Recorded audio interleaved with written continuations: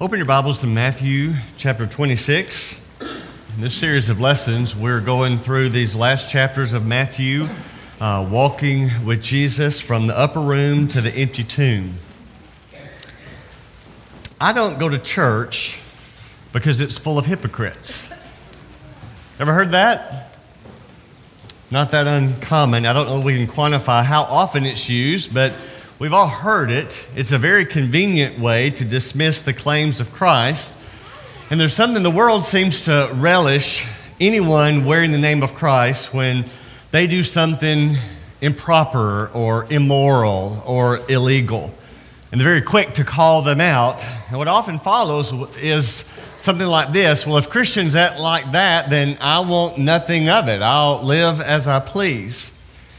Now, those of us who love the Lord and His church, we may have some answers to that line. Maybe something like this: yes, there are some people in the church who are as phony as reality TV. But there's also phony doctors, and we still go to the doctor when we're sick.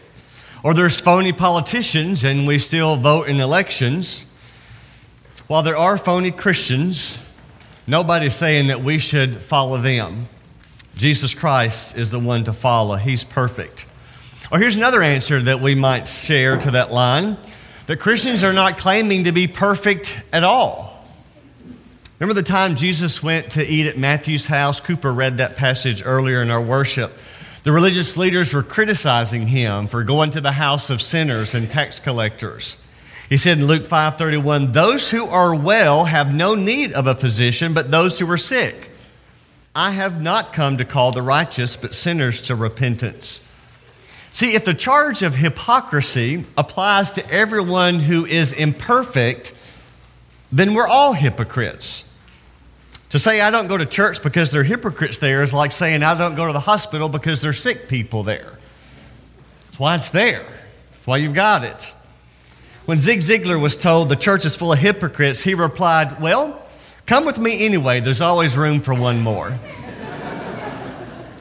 And then one author said this, something you and I have both witnessed: the spiritual hypochondriac that enjoys his sin and is not trying to get better.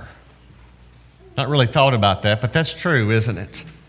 And our arguments don't always answer every criticism about hypocrites in the church, because the fact is, sometimes you're a hypocrite. Sometimes I'm a hypocrite. We can be guilty of that. So rather than coming up with some kind of clever excuse for a line, I think maybe our attention needs to be more, our focus should be more on living an authentic life for Jesus. During the final hours of Jesus' life, he encountered outright hypocrisy. And that's what we're going to look at today. Last week we were in the garden where Jesus prayed, and then the scene ends. The story ends with him being arrested. So this next section in Matthew's gospel, Jesus is taken to the courtyard of Caiaphas. Now, Caiaphas was the high priest. He had been appointed by the Roman government. So let's kind of follow Matthew's account. The verses are going to be on the screen. You might prefer to read it out of your own Bible in your lap. But let's see how Jesus responded to two different kinds of hypocrisy that he met there in the courtyard. And I want us to contrast the hypocrisy of men with the genuineness of Jesus. And hopefully we can be motivated to live lives of authenticity. So first, let's look at the hypocrisy of Caiaphas. Matthew 26, verse 57. Then those who had seized Jesus led him to Caiaphas, the high priest, where the scribes and the elders had gathered. Now, Caiaphas was supposed to be the spiritual leader of the Jewish nation. He was the mediator between God and man. He's the only one who could go into the Holy of Holies in the temple. But he also presided over the Sanhedrin, that court of 71 elders who would decide legal matters for the Jewish nation. But Caiaphas had a vendetta, a personal vendetta against Jesus. He had been looking for a way to take Jesus out. In fact, after Jesus raised Lazarus from the dead, John's gospel tells us, John 11, verse 47, So the chief priests and the Pharisees gathered the council and said, "What are we to do? For this man performs many signs. If we let him go on like this, everyone will believe in him, and the Romans will come and take away our place in our nation." But one of them, Caiaphas, who was the high priest that year, said to them, "You know nothing at all, nor do you understand that it is better for you that one man should die for the people than the whole nation should perish." He did not say this of his own accord, but being a high priest that year, he prophesied that Jesus would die for the nation, and not for the nation only, but also to gather into the children of God who were scattered abroad. So from that day on, they made plans to put Jesus to death. Now, we are very familiar, even today, with hatred and scheming in politics. We understand that. But I want you to notice 6 violations of justice that Caiaphas made. Very quickly. Number 1, he ordered an improper arrest. Jewish law stated that any arrest for a capital crime must be made during the daytime. Jesus was arrested at night. Number 2, Caiaphas presided over an illegal meeting. No Jewish trial was to be held after 6 p.m. until 6 a.m. Not at all. But the Sanhedrin hastily gathered in the meeting at night, and then in a phony little step, they waited until dawn to pass their verdict. Number 3, Caiaphas knowingly permitted false testimony. Look in chapter 26, verse 59. Now the chief priest and the whole council were seeking false testimony against Jesus, that they might put him to death. So they were welcoming liars into the courtroom. But they found none, though many false witnesses came forward. At last 2 came forward and said, "This man said, I am able to destroy the temple of God and to rebuild it in 3 days." Now, to be fair, Jesus did say that. You might remember that. But he wasn't speaking literally of the temple. He was talking about his body, that once they killed him, he would come back to life in 3 days. Well, number 4, he forced incriminating testimony. Verse 62, and the high priest stood up and said, "Have you no answer to make? What is this these men testify against you?" But Jesus remained silent. See, a presiding judge is to be neutral. But Caiaphas was anything but neutral. His animosity toward Jesus was so strong he could not restrain himself. Look at verse 63. And the high priest said to him, "I adjure you by the living God, tell us if you are the Christ, the Son of God." So he's trying to force Jesus to incriminate himself. "Are you the Christ?" he asked. Jesus said to him, "You have said so." It's not a stretch to assume Jesus' answer caused murmuring through the Sanhedrin. One commentary I was reading saying that this next line, Jesus had to raise his voice as he continued. Verse 64, "But I tell you, from now on, you will see the Son of Man seated at the right hand of power and coming on the clouds of heaven." Then number 5, Caiaphas manipulated a guilty verdict. Look at verse 65. Then the high priest tore his robes and said, "He has uttered blasphemy. What further witnesses do we need? You've now heard his blasphemy. What is your judgment?" And they answered, "He deserves death." You know, in that day, to rip your robes, as it mentions here, was a gesture of righteous indignation or an intense anguish over sin. And there is no way that this was anything other than melodramatic for Caiaphas. And especially notice that he's acting like he's standing up for what is right. He's acting like he's appalled at this sin. This very act was so hypocritical because at the same time, his heart is full of hatred. He's thinking, finally, we've got him. And he's acting like he's so righteous. What a sham. And then number 6, Caiaphas tolerated abuse of power. Verse 67, then they spit on his face and struck him. Some slapped him, saying, "Prophesy to us, you Christ. Who is it that struck you?" We've all seen videos where an out-of-control police officer, after they arrest the criminal and have them in handcuffs, where they will strike them or kick them after they're down, and there's no excuse for that. Even a police officer will tell you that. But Jesus here is totally innocent. He was not a criminal to be punished or arrested. I don't think Matthew is describing the soldiers at this point. I think he's talking about members of the Sanhedrin who were spitting and striking him and slapping him and asking these questions. And then Caiaphas, who's supposed to be the spiritual high priest, going right along with it, pretending to be standing up for what is right, for what is good, pretending that this was good for the people of the nation. See, I believe nothing turns more people off to Jesus than Christians who are being hypocritical. We may think we're faking it. We may think we're tricking people, deceiving people. But perceptive people can tell if you are really walking with Jesus, if you really believe what you say you believe, or if you're just pretending. I need to share something for the class that I teach in the fireside room. I'm not going to be there this morning. The Lord spoke to me in a dream last night, and he told me that I needed to make the most of this sunny weather. We just got one more good day before the rain comes. And so I'm going to take the afternoon off, and I've asked John Simmons to speak, and he's going to teach a class on putting Jesus first. Perceptive people can tell when we're being phony, right? If we project a walk with God that is not real, if we talk about Jesus when we're not, it undermines our credibility. People see through the farce, and it turns them off from wanting to have anything to do with Jesus. Karl Marx almost idolized his father. But when Marx was a teenager, he was so appalled at his dad's religious hypocrisy. His father was Jewish, and he came home one day and announced to the family, from now on, our family is Luther. Don't ask any questions. We're in Germany now, and it is to our advantage. Karl Marx didn't know what to do with that statement, but he never forgot his father's expedient change of religions. And he later wrote this: religion is the opiate of the people.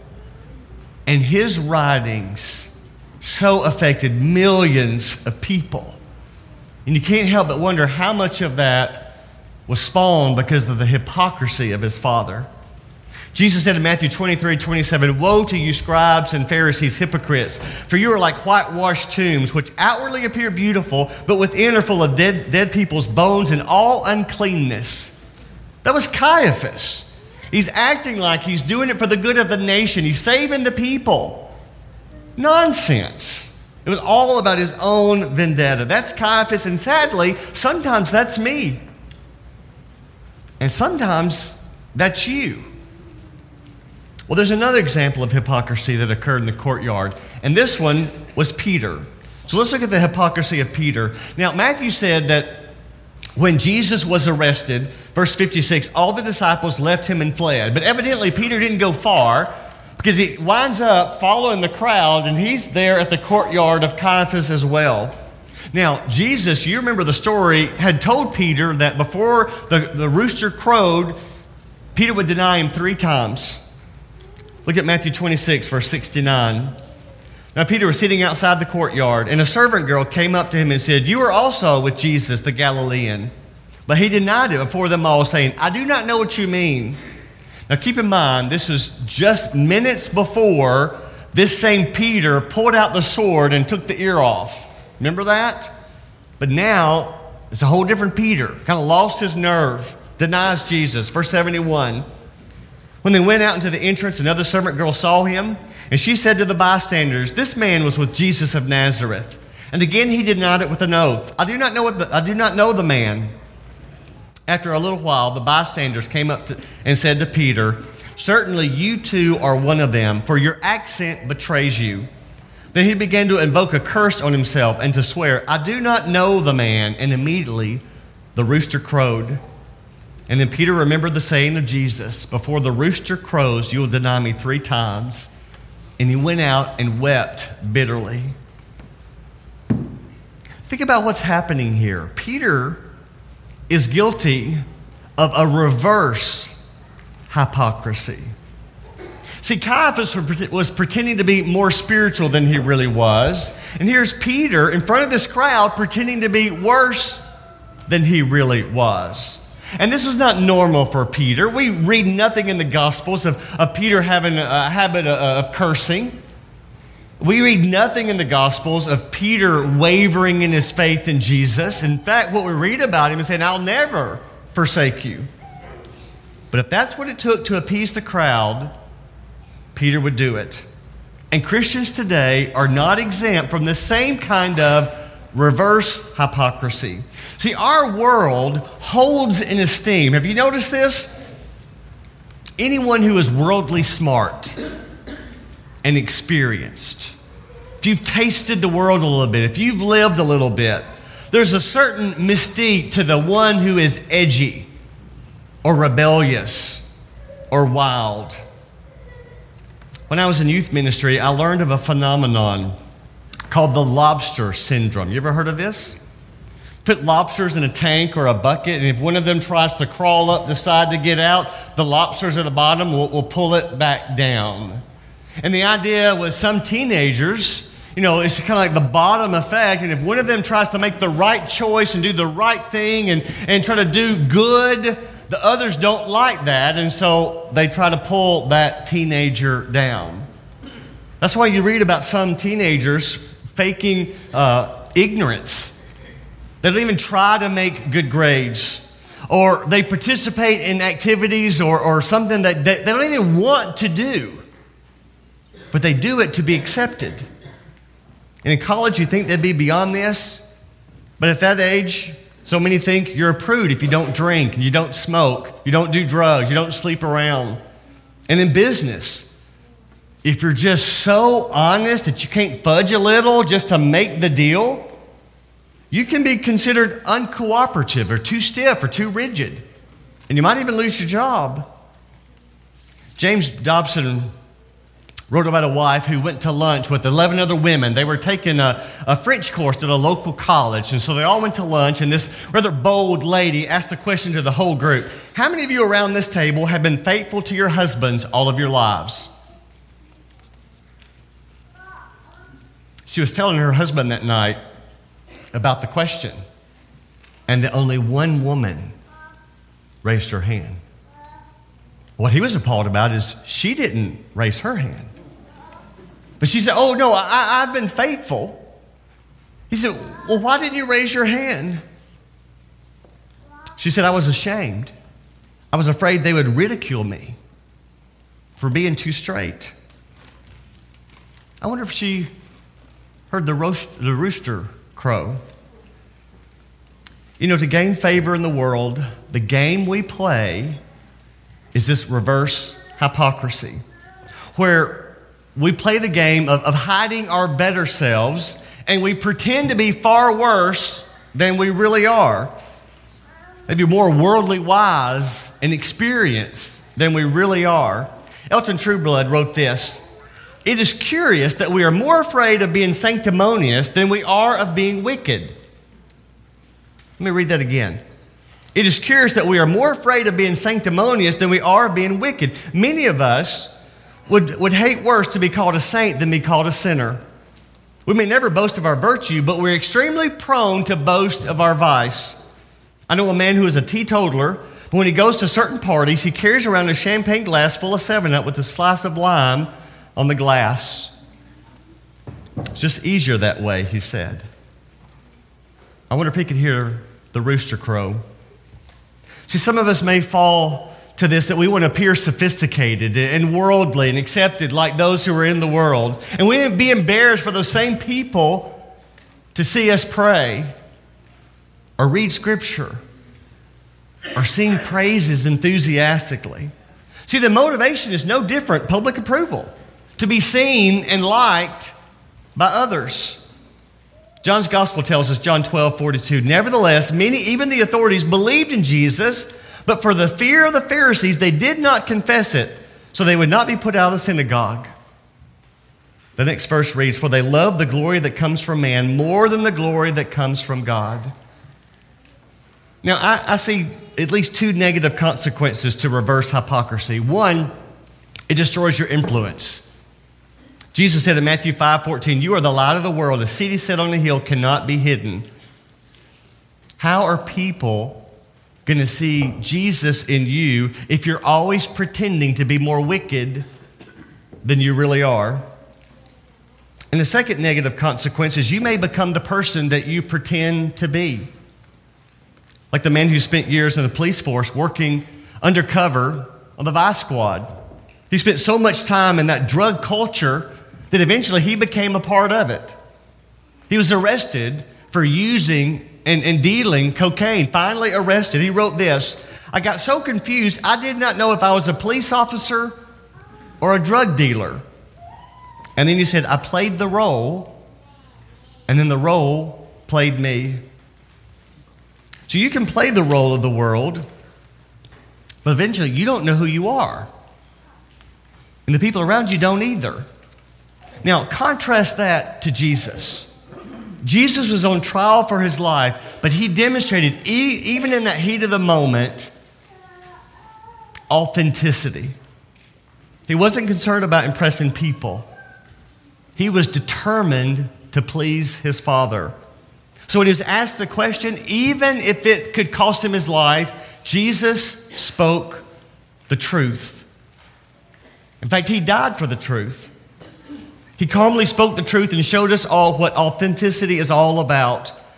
And really that's what he's calling us to do, really, is to live a life of truthfulness. Hebrews 10:22, look at the wording here. Let us draw near with a true heart in full assurance of faith. Don't pretend to be better than you really are, and don't pretend to be worse than you really are. Just be so transparent that the light of Jesus can be seen through you. That's what authenticity is all about. It's not you that's crucial, it's Jesus. So I think for all of us, we need to pray for the Lord to help us to be real. And I will just admit, this is to me one of the hardest things about being a minister. I struggle with this all of my life because there is in the minds of some this thought that preachers are always pious. Always. That's why I don't go around just always saying, "God bless you," because that's the way preachers are supposed to sound, right? Or calling every man brother or every woman sister, because that's the way preachers are supposed to talk. Or to say, "I'll be praying for you," just as a response if I don't specifically have a plan to pray for them. I want to be real. It's so hard. But you need to know that your elders and your ministers have the same struggles as everyone else. Pride, greed, lust, complaining. And not just a struggle. Sometimes a fall. Stephen Brown said a woman from his church came to him and said, "Preacher, there are a lot of preachers who say they are sinners, but you're the first one we believed."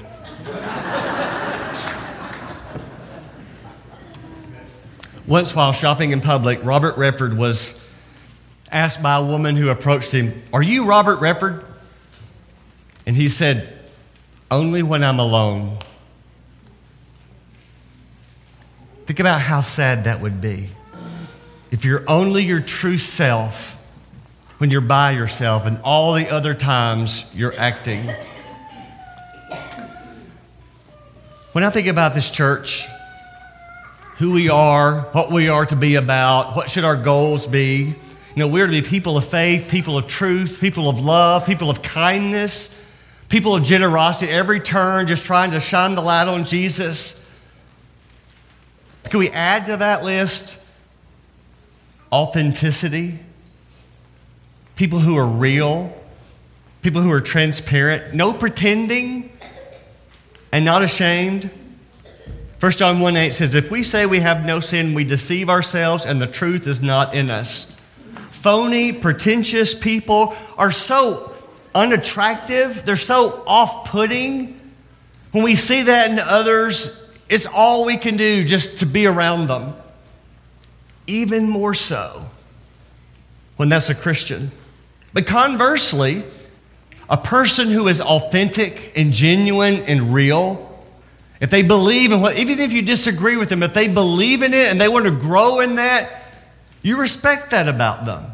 You appreciate them being true to their cause and what they believe in. It was said of the early church, Acts 2:46, every day they continued to meet together in the temple courts. They broke bread in their homes and ate together. Look at the wording here, with glad and sincere hearts, true hearts, genuine hearts, praising God, enjoying the favor of all the people. And the next phrase, the Lord added to their number daily those who are being saved. That's why they had the favor of the people. It's authenticity. Let me share this part of an email sent to a minister. I'm new to this church, and it's easy to see that it has been and is now a very special place. I admit that when I decided to visit, I was not at ease at visiting a so-called rich church. The very first visit erased every doubt in my mind. I sat there for an hour, not seeing affluent, powerful people that attend church, and not really hearing your sermon, but just taking in the awesome sight of hundreds of people bowing their heads, praying. Hundreds of people were there because they wanted to be, not because they had to be. And when it came time to sing, nearly everyone sang, not just the people sitting on the first couple of rows. It was fabulous. It demonstrated to me right there that this group of believers were for real. See, I would not have joined this church because of the fabulous sermons or a large crowd or nice programs.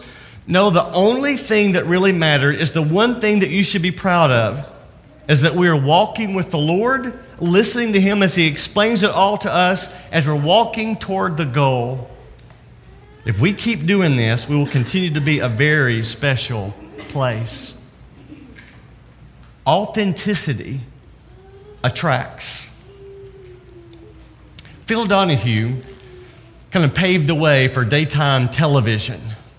But before he had his talk show, his early years, he was a reporter. In his autobiography, he tells about a time when he was called to a mine disaster in Appalachia. He said it was just horribly cold. And of course, the rescue workers were trying to make their way down the mine shaft, and all the family and friends had gathered at the opening of the mine, and they were just trying to comfort each other, waiting to hear some kind of good news. He said all of a sudden someone in the crowd started to sing, "What a friend we have in Jesus." A few others joined in, "All our sins and griefs to bear." Finally, the whole group is singing, "What a privilege to carry everything to God in prayer." And after the song, this older preacher stepped up and led a prayer for the whole group. Phil said it was a brief prayer, but extremely moving and beautiful prayer. But the problem was, as he shared, that they had the camera going this whole time, but it was so cold the camera froze. So he didn't get it on film. So he held the camera over the barrel of fire, warmed it up for a moment. It kind of came back to life, but by then the prayer was over. So Donahue went over to the man and said, "That was a beautiful prayer, but would you repeat it so that I could get it on film?" The preacher said, "But I've already prayed, son." But Donahue said, "Sir, you don't seem to understand. I'm not a local reporter. I'm from CBS News. Your prayer will appear before 200 stations." The preacher said, "I've already prayed. It wouldn't be right to pray again. Wouldn't be honest." But Donahue wouldn't let him off the hook. "Sir, if you repeat this prayer, millions of people will get to see this on CBS News tonight." The preacher said, "No, thank you," and walked away. Donahue said, "I was furious and dumbfounded." Actually, in the book, when he called his producer, there's a few choice words that he called that preacher. And then he writes, "Months later, it hit me," and I thought it would take Donahue months later to figure this out. But here's what he wrote. "In a world of posturing and religious pomp, here was a man of God who refused to perform for television. His prayer had already been offered, and repeating it would have been phony. No matter my pleadings, he would not do a take two for Jesus." May we never be guilty of showbizzing for Jesus. To be real, so that other people see in you someone that Jesus is doing an amazing work. Not that you're perfect, but they can see Jesus in you. Real, authentic followers of Him. In 1990, just a few years ago, archaeologists discovered the tomb of the high priest, Caiaphas. And amazingly, they found the ossuary with Caiaphas' bones in it. Still there, amazingly kept.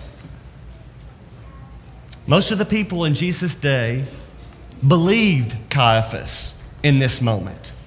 And we understand why. He was the high priest. He was the spiritual leader of the people. He was so decisive. He was so powerful. And nobody believed Jesus. Who wanted anything to do with that shameful criminal hanging on the cross? They found the bones of Caiaphas. But you know the story. 3 days later, when they went to Jesus' tomb, he was not there. Just as he said. He was telling the truth. You take down this temple, it's going to come back. And the other line that he shared, do you remember what he said? One day the Son of Man will come on the clouds of heaven. And that's true too. Our song of invitation is to encourage you to say yes to Jesus. He's coming back. He's preparing a place now for those who are His. If you've never confessed your faith, we want to give you a chance to do that. If you've never had your sins washed away in baptism, we want to give you a chance to do that. We want you to say yes to Him. Or if we can pray for you in any way, won't you come as we stand and sing to encourage?